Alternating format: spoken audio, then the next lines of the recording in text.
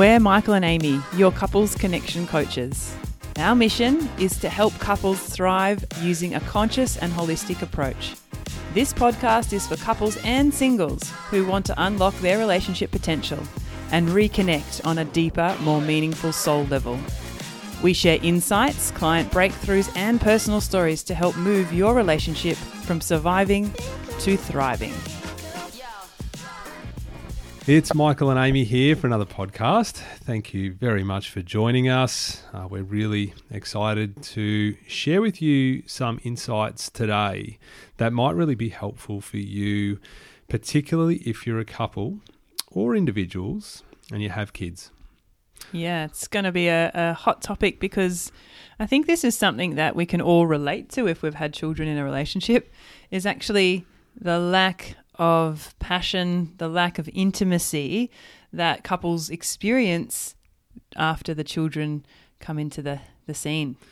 That's right. And approximately 2/3 of couples express less satisfaction and more conflict in their relationship during this time. So this time being when we have kids introduced into our relationship. So we need to understand that having children emotionally revolutionizes a relationship. It has to change, not just temporarily, but for the remainder of that experience until the kids grow up and certainly past that time as well. So obviously we're just a couple initially, and then we need to adjust to the transition of having 2, 3, however many kids you end up having in the family unit. Priority shifts and roles are redefined, aren't they?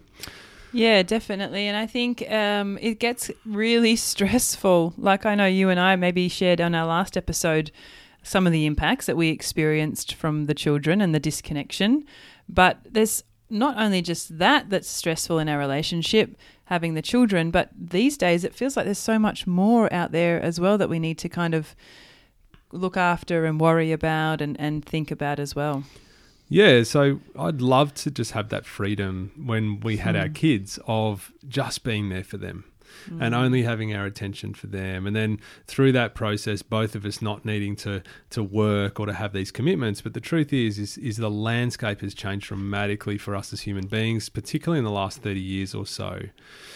So, it's only normal that your relationship's going to change and the dynamics and how you interact with your partner, like all the additional tasks and chores and to-do lists that you've got on the plate with children coming along. It can really upset things. And what we've seen in our work is how much that actually really kind of disturbs a couple, and they find it hard to get back on their feet, don't they? Yeah, exactly. Because it requires a shift. It requires a real concerted effort now because we only have a limited amount of space to work with.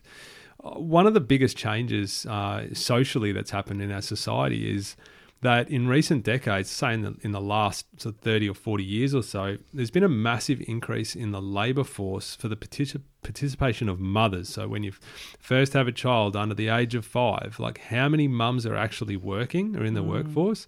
So having a look at some studies today, and the employment rate of mothers increased from, you imagine, in 1984, 30% of mothers are working. Fast forward to today, and it's 63%. So it's more than doubled. So just think about that dynamic and how it actually impacts a family environment and how that can actually contribute to a disconnect, resentment, the unevenness in terms of those responsibilities that need to be met. You think about being a mum at the same time as having to work. And I know that that's not always the case, but if we have that luxury these days, I mean, the average mortgage now, believe it or not, this shocked me, but this year, the average mortgage in Australia is $711,000. Wow. So, the average Australian that has a mortgage, that's the financial burden. So throw that into the mix as well, and we've got stress. Oh, yeah, absolutely. And what's left for the relationship? This is what we're all about, is trying to help couples have a thriving relationship. But when you've got all that on the plate, I can understand why most people go, I got nothing. I'm exhausted. I've got nothing to give to my partner because I've given it all to everybody else, which we get. We understand. We sympathize. We've been there. Yeah. But I think today it would be really cool to kind of maybe share some ways and maybe some insights to help couples in situations like this, where they don't find they've got time or energy for intimacy, where they're kind of maybe bickering and fighting because they're under so much stress, and maybe the resentment's building between the two because we feel like our roles are unfair. I'm doing more than him, blah, blah, blah. All of that stuff that happens in a everyday relationship. So can we maybe have a look at something like that to help them? All right, yes, we can. That's what we're here for. So we love this stuff. This is what we're all about, and we want to empower you guys to get better. And let's just start with small steps. But for this podcast, I wanted you to do some pondering. So we're going to give you that opportunity today, and we're going to just frame it with a question to start. And I wonder whether we can start with the first question just to get you thinking, just to get you thinking about where you're at currently. Because, I think that's a good place to start, because I noticed that we used to operate just on automatic pilot. We probably didn't give ourselves time for some consideration of actually what's happening in the relationship because we were just busy doing our roles and doing our jobs. So I feel like this is a great opportunity, if you're listening to this, to just take a moment and do some self-reflection. We've got a couple of really great questions for you today, and just have a look at what is going on in the relationship. And are there any ways that you can maybe make some tweaks, or maybe you can make some massive changes to bring about more happiness in the relationship and ultimately in the household, right? Yeah, that's it. Because all we see is the residual effect of the unease between the two of you. And for us, I know that you would typically, I guess you would chase me with issues, and for me, I would typically withdraw from the issues. So I would look to escape from them. So instead of turning away, we're asking you to turn towards it today. All right. So what's the first question? So the first question is, does the role of parenting feel overwhelming, lopsided, or unfair, affecting your connection with your partner? So if so, then how? What's going on in the relationship? How does that feel for you? And take a moment maybe just to ponder that one. But if you wanted to pause the podcast as well, maybe just take some time to grab your journal and write down a few notes, because that's a big, deep question we've just asked you. Yeah, does it feel overwhelming, this parenting thing that we're in, right? This hat that we have to put on. Does it feel lopsided or unfair, which affects that connection between the two of you as a couple? So the reason that we wanted to bring this up is because, like, there's things that can be said like, oh, he just never helps out, or, I wish that she would understand, what I'm going through at the moment. I have to work hard, and then I come home and then I'm thrown with all these roles, or I'm given the kids, and then of course that's where it starts. That's where the emergence of that separation, that kind of resentment, the wedge that sits between the two of you starts. So if we can bring it to the table, then that's the key here. So we want to give you a couple of solutions really briefly now. And the first thing is all about acknowledging and communicating that you're feeling that way, right? Because often it just comes out in our behaviors. It comes out in our bickering. It comes out in our kind of anger and frustration in certain words and tones and put downs. But shouldn't you know that? Can't you read my mind? Yeah, that's right. We need to be mind readers, Come right? on. I'm telling you, the average couple just expect us to be each other. We're just mind readers, but the truth is we just can't do that. We assume that they know. Yeah, that's the thing, right? We make these assumptions, and we just, why can't you know what I'm thinking? How come you can't understand how I'm feeling? I'm showing you all of these ways externally, but yet we're unable to voice it. And this is where we need to address this issue and this situation. So if we need to voice it, would it be healthy for me to just say then, like, you never help me out with the kids? What do you reckon? No, obviously not. It's not going to help anything. And all that's going to do is stir me up or burr up the other partner and, create more conflict and disagreement. So how about there's a different way to reframe this, and comes from a bit of emotional maturity. And remember, you're the adults in this relationship, so you've got to lead by example, particularly because your children are watching these types of things play out as well. So maybe trying to use a sentence like, I'm feeling really overwhelmed. Is there some way that we can sit down and talk about the ways that we can help each other. Yeah, see, just that approach there seems softer. It seems like it's non-critical, and it's not like a piercing to my heart, and with a tone of criticality to it, like, you never. I wish you were like this. So straight away, I mean, if you did approach it that way, and particularly if you're triggered, then expect a retaliation. And maybe just being clear, like being clear with what your needs are and how your partner can help you with those needs in some way. And again, saying that with kindness and remembering that you're adults and we're not just going to be trying to dig or pick at somebody else. So, yeah. Yeah, the cool thing for the women here is that the guys want to fix it, right? They're fixers. So if you can clearly map out exactly what it is that needs to be done, or ways in which we can, in ways in which she can actually feel like it's lifted. So if they can approach that in a way that's purposeful, so you're empowering your man, then that's going to be a more successful way of achieving the outcome that you want. So can you clearly map out what you need and what resources you need to alleviate some of the stress? Yeah. So how does that play out then with bringing back passion and intimacy? That's got nothing to do with that, well, I wouldn't think.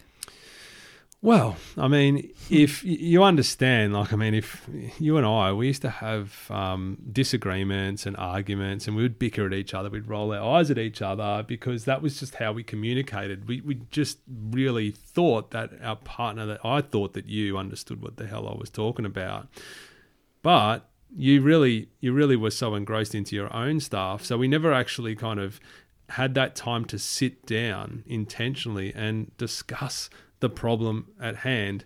When you discuss and you resolve a problem, it's like it clears this fog. It clears this fog. And then when the fog's cleared and you're both clearer on your roles, you're both clearer on where you stand, you understand those unwritten rules that are in each other's heads, then the harmony can coexist between the two of us, right? Yeah, and then of course when we're feeling heard and when we're feeling that our needs are being met, that leads to that intimacy and that connection again, which ultimately brings back those sparks of passion from time to time. So, yeah I think this is the whole issue that we're trying to address is this lack of passion or intimacy. So these are just little steps, but they can be big steps in the long run. So what's another question for us to think about? Yeah, this one is, do you find yourself criticizing your partner, maybe being disrespectful, inconsiderate, more now than before you had kids?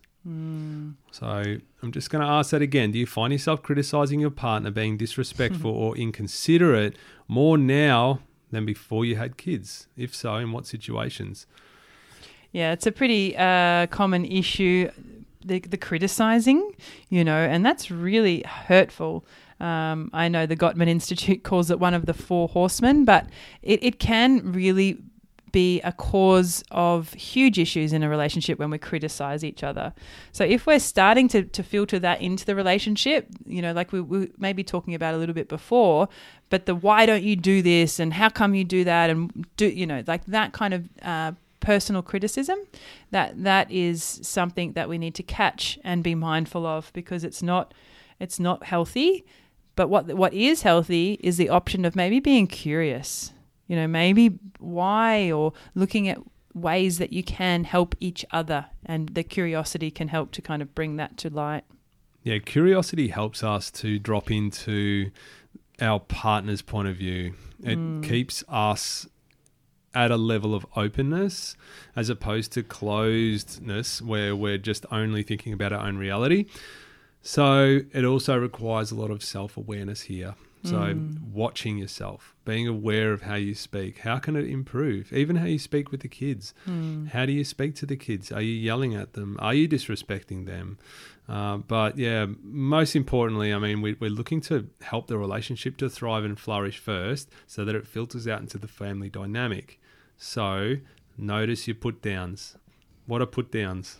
Yeah, any type of a word, a gesture, an eye roll, turn away from, anything that doesn't feel nice for your partner, and they might not even be conscious of it because we do it that often. It becomes like a normal thing in our relationship, or in some people's relationship, that they might not be aware of it.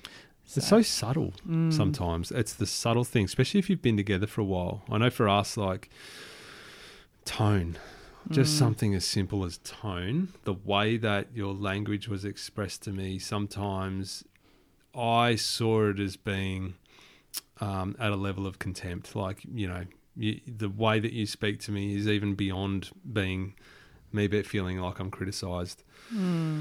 It's like I could never do enough. I could never be enough. And that was exhausting. And so, just have a look at the language. It's not just the words you use, hey. It's the eye rolling. It's the body turning language. Away. It's the body language. It's even the hand gestures. So then what can we do? So what's something that we could do to maybe restore this situation? Yeah, flip it around to the positive. Like, I mean, what do you love seeing? Maybe turn it around to what you love seeing. And especially, I'm just speaking from a man's point of view, when you started to say to me, I love it when you just take the bin out without me having to ask you to do it. I love it when that happens. That really helps me. Like straight away, I'm just called to action in that I want to be of service to you. I want to help you out here. I want you to feel good. So if I was told, you never put the bins out, you never do that, to me, and I'm saying this right now with my truth, is that even if you said that to me today, I would resist that more.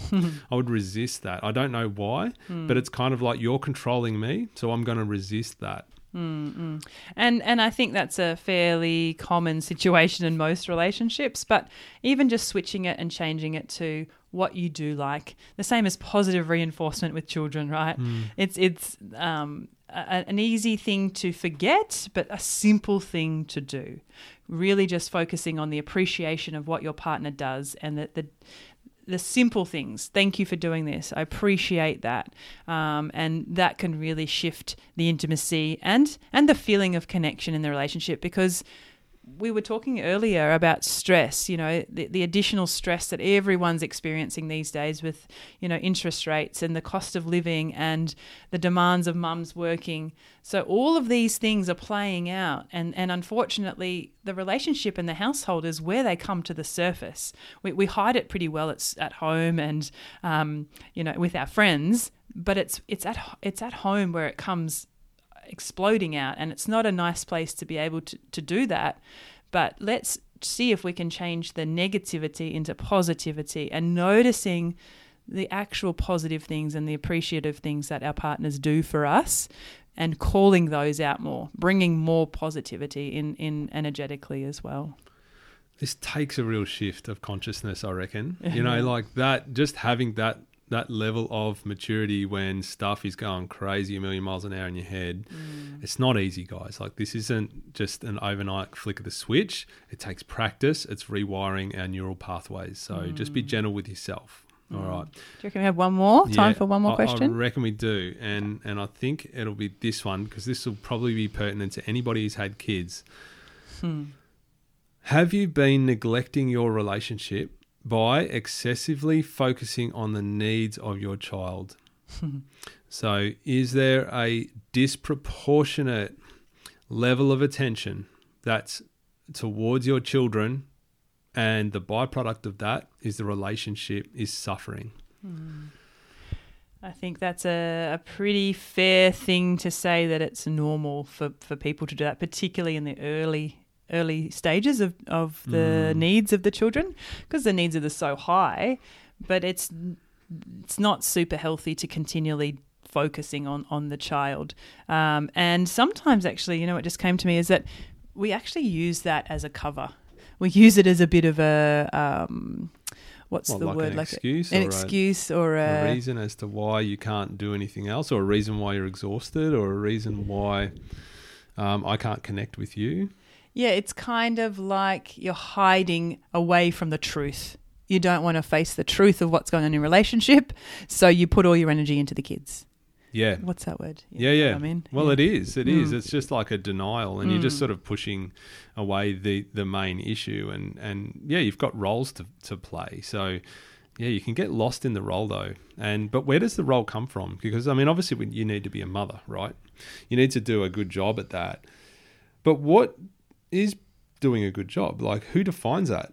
Yeah, well, of course it comes, the only way that you know or seen is from your own mother or your own childhood and how your mother did the job or the role that they did. And you often compare yourself without knowing, but it's a normal thing, again, to try and live up to them and their expectations and how they managed the house or how they mothered. And I'm sure there's people out there listening that maybe didn't have the best mother. But that, again, can also go on the opposite. We can overcompensate and give our children too much because we've had that experience. So it gets quite deep here. But for me, in my experience, I was trying to fill some pretty big shoes, and I put a lot of pressure on myself because my mum was very giving. My mum was very motherly, all of her presence, all of her time, or anything we needed, she was there for us. But in the same respect, I tried to do that and it actually burnt me out. It actually kind of left me in such a comparison state that I didn't feel like a very good mother. I was unworthy almost in a way. I'm like, I can't be a good mum. I'm not a good mum. You were beating yourself up a bit, and I remember that. And this is the comparison that we're talking about is, the statistics that I talked about. I mean, in 1984, things have massively shifted, and the way that we parent, obviously, it shifted as well. So how can we expect to be, the same mother in the same way that our mother did when the pressures are so much higher now? Yeah. So we need to actually have some compassion for ourselves at the same time. And I really think that some self-inquiry into how you want to parent is the solution here. How do you want to do it? Is it based on your mum? Is it based on some book that you read? Because, there's books out there that just say, look, you need to let your child self-soothe. Do you think that's healthy? I don't know. This is a book. This is somebody else's opinion. How do you want to parent?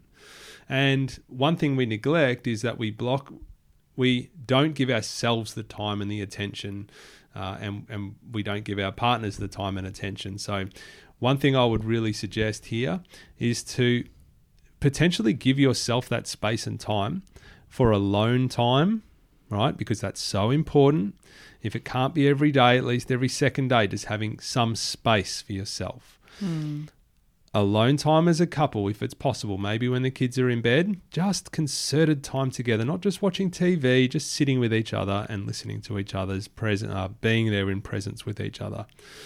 And maybe even time socially outside of the relationship, outside of the family. So if you can schedule in times like that, it's going to equate to a healthier relationship and a healthier relationship with your children as well.